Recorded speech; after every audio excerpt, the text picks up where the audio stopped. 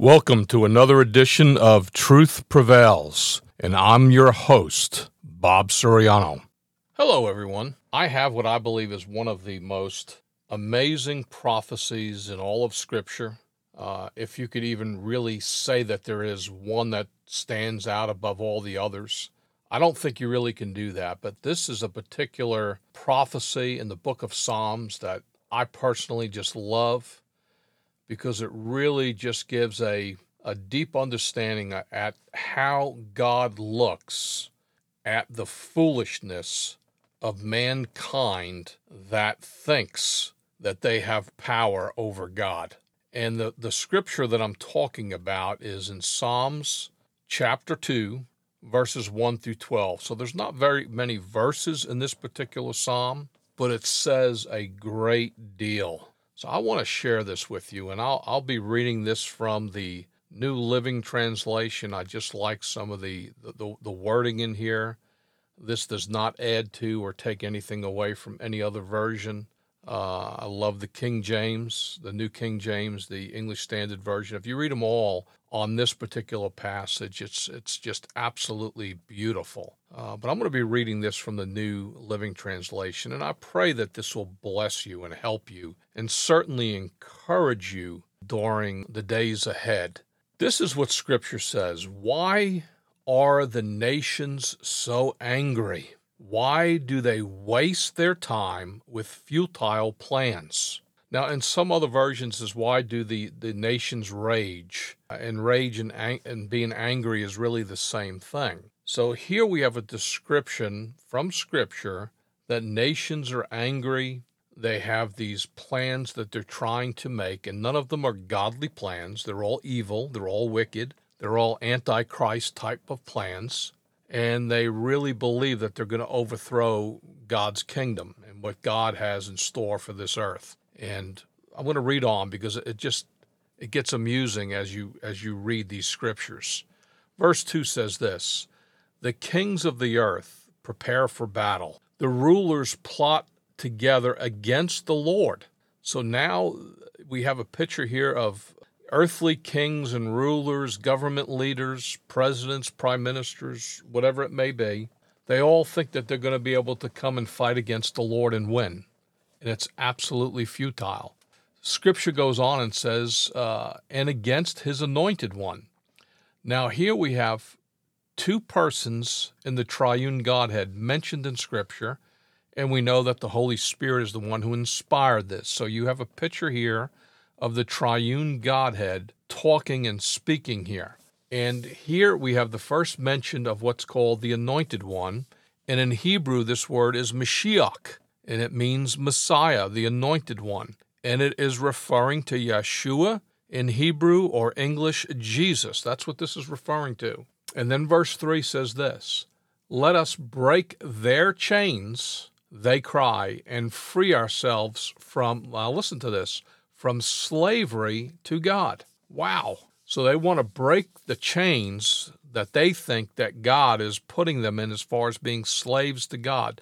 In other words, they don't want to obey God's commands. They don't want to live a godly, righteous life. They don't want to follow God's testimonies, His commands, His statutes. They don't want to follow His word. They don't want to obey what's written in the Bible. They just want to follow their own path. As we know, the enemy of all our souls, Satan, the devil, leads them astray. And that's who they're really following. But they're spiritually blind to the truth.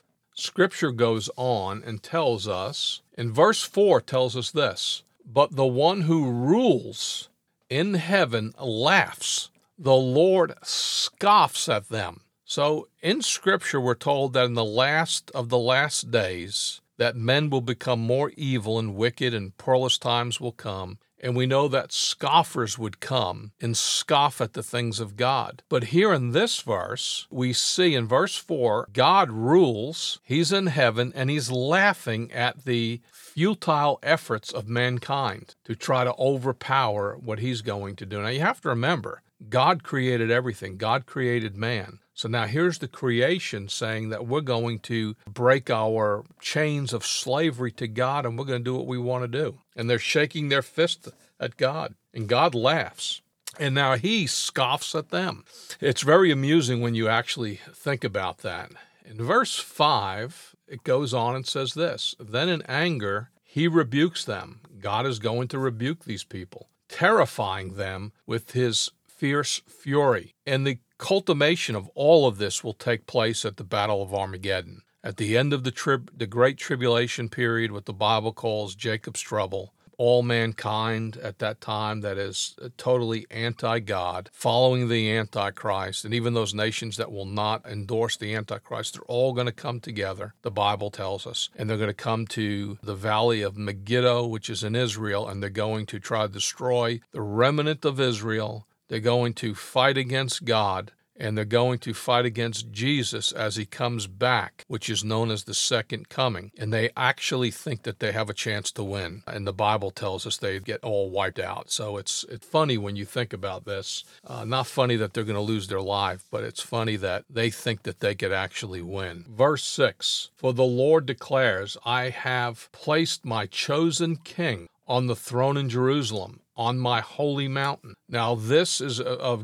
great description of what's going to take place, and you can read Zechariah, the last chapter, chapter 14, that Mashiach, the anointed one, Yeshua, Jesus, is coming back to rule and reign on this earth. This was also prophesied in the book of Isaiah, that he's going to come back and he's going to rule with a rod of iron. And God the Father is speaking here and saying that he's put his chosen king, and he's going to put him on the throne in Jerusalem on my holy mountain. And then in verse 7, Scripture goes on and says this, the king proclaims the Lord's decree. The Lord said to me, you are my son. Today I have become your father. So here there's a conversation in heaven where the king is going to proclaim, which Jesus is speaking, the Lord's decree, and then he's repeating what the Father said to him. And we find this in Hebrews chapter 1. You are my son. So this is the Father speaking to the Son.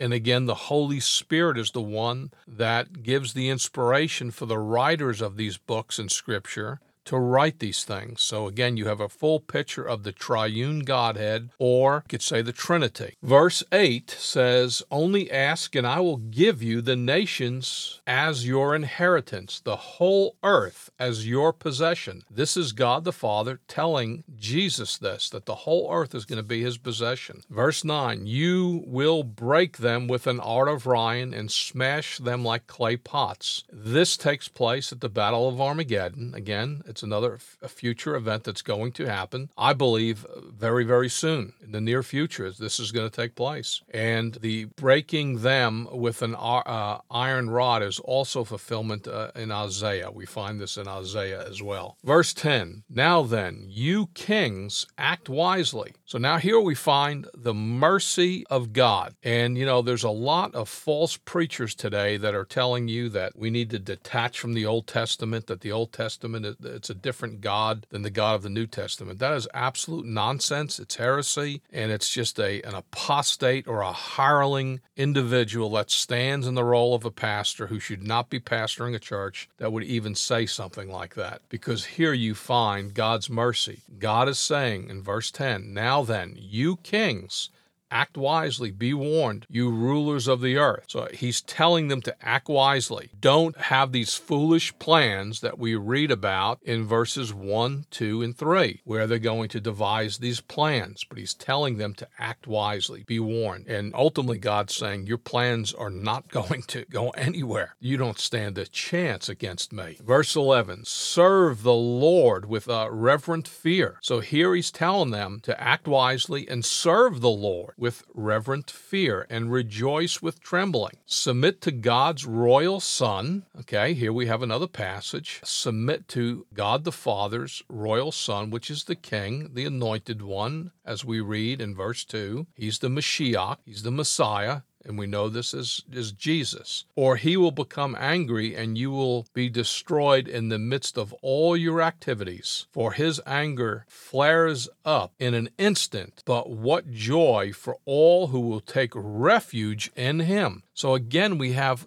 God showing his mercy. that it's not his will that any should perish, but that all should come to everlasting life through Christ. We find that consistency of God's mercy, his grace, his love is consistent through the entire Word of God. It's only when we see people that will rebel and will not listen and refuse to listen and continue to go about doing evil that God has no choice but then to show his judgment and his wrath. And I believe from the consistency of Scripture, from Genesis to Revelation, that it's never God's will that he wants to show his wrath or pour out his fury upon mankind. It is always his good pleasure and his will for mankind to, with their own free will, come to him, surrender their hearts to him, and love the Lord, and he will give us everything that we need in this life, and certainly as we go into the next life, the millennial reign, and throughout all eternity, which is the promises in Scripture, and God is going to bless those who will live righteously, will humble themselves, and live according to God's standards and his roadmap, which is the Bible, the Word of God. If we will do that, we will be blessed and we will live with God for all eternity. But if we refuse God's ways, we will suffer the consequences. And those consequences are a place that is called hell in Scripture that God never intended mankind to go to.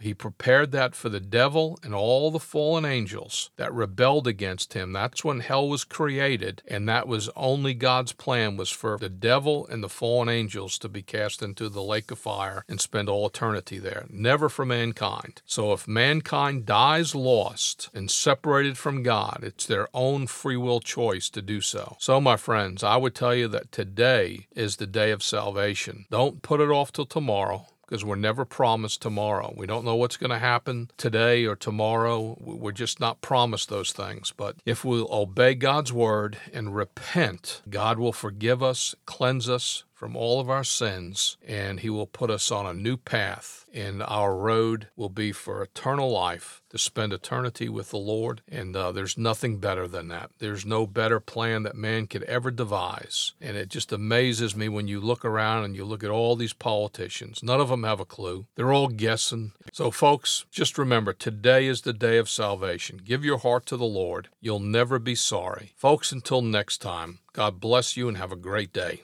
Thanks for joining us today, folks. Please join us next time on Truth Prevails.